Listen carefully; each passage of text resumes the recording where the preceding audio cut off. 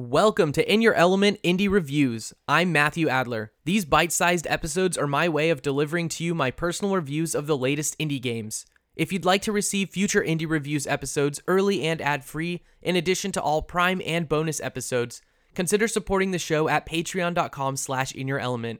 You'll also receive additional perks, such as a Patreon exclusive role in the In Your Element Discord server, an invitation to monthly patron hangouts, and you'll be eligible for monthly giveaways.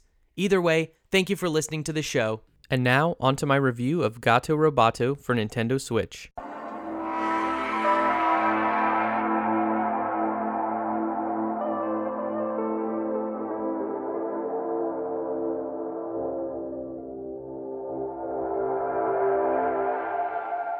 Devolver Digital is hitting it out of the park this year with their indie game lineup, adding Doinksoft's Gato Roboto to its growing list of must-play games.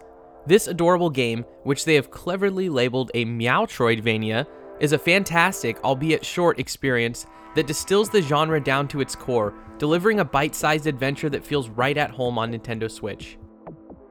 Gato Roboto opens up with a somewhat generic space story, one we've heard many times before. Gary, the pilot, receives a distress call from a distant planet that he must investigate.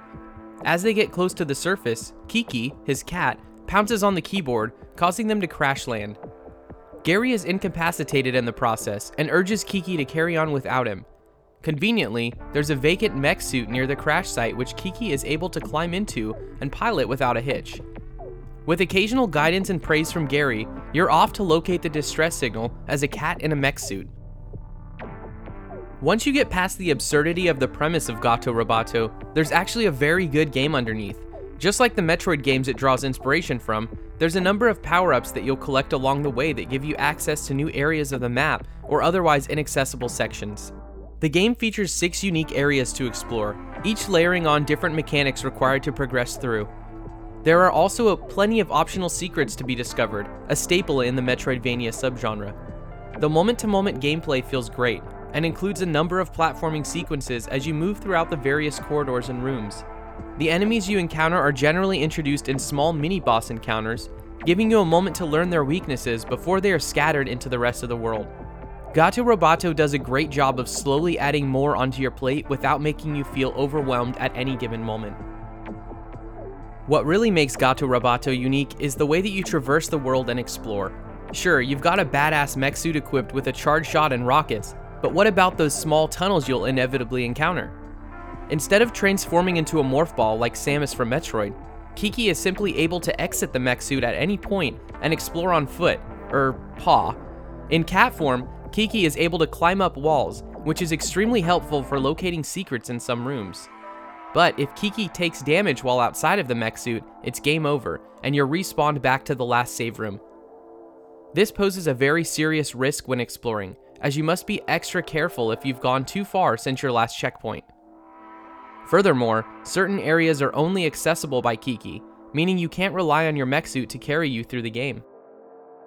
Graphically, the game employs a monochrome retro aesthetic, similar to games like Minute or Downwell, where it's just simply stark white against a solid black background.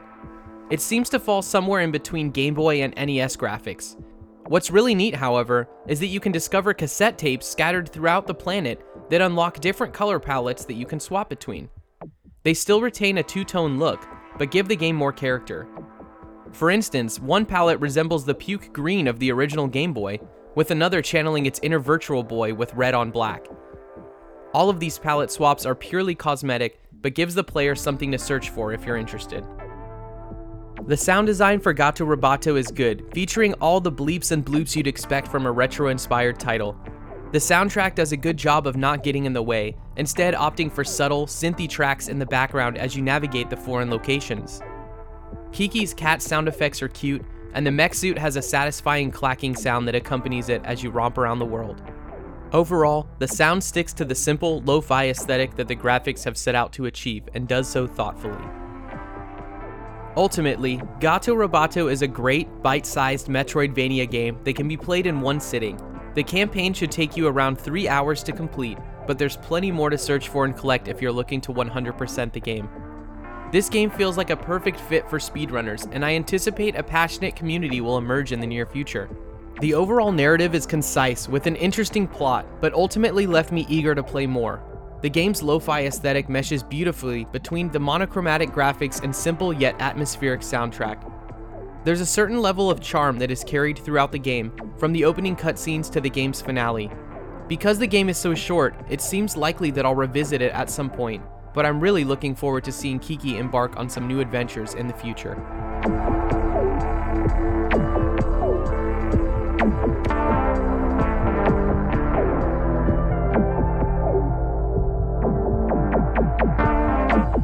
Thanks for listening to my review of Gato Roboto for Nintendo Switch. To keep up with all the latest In Your Element news, check out my website at inyourelementpodcast.com and follow me on social media at In Your Element Podcast on Instagram and at IYE Podcast on Twitter.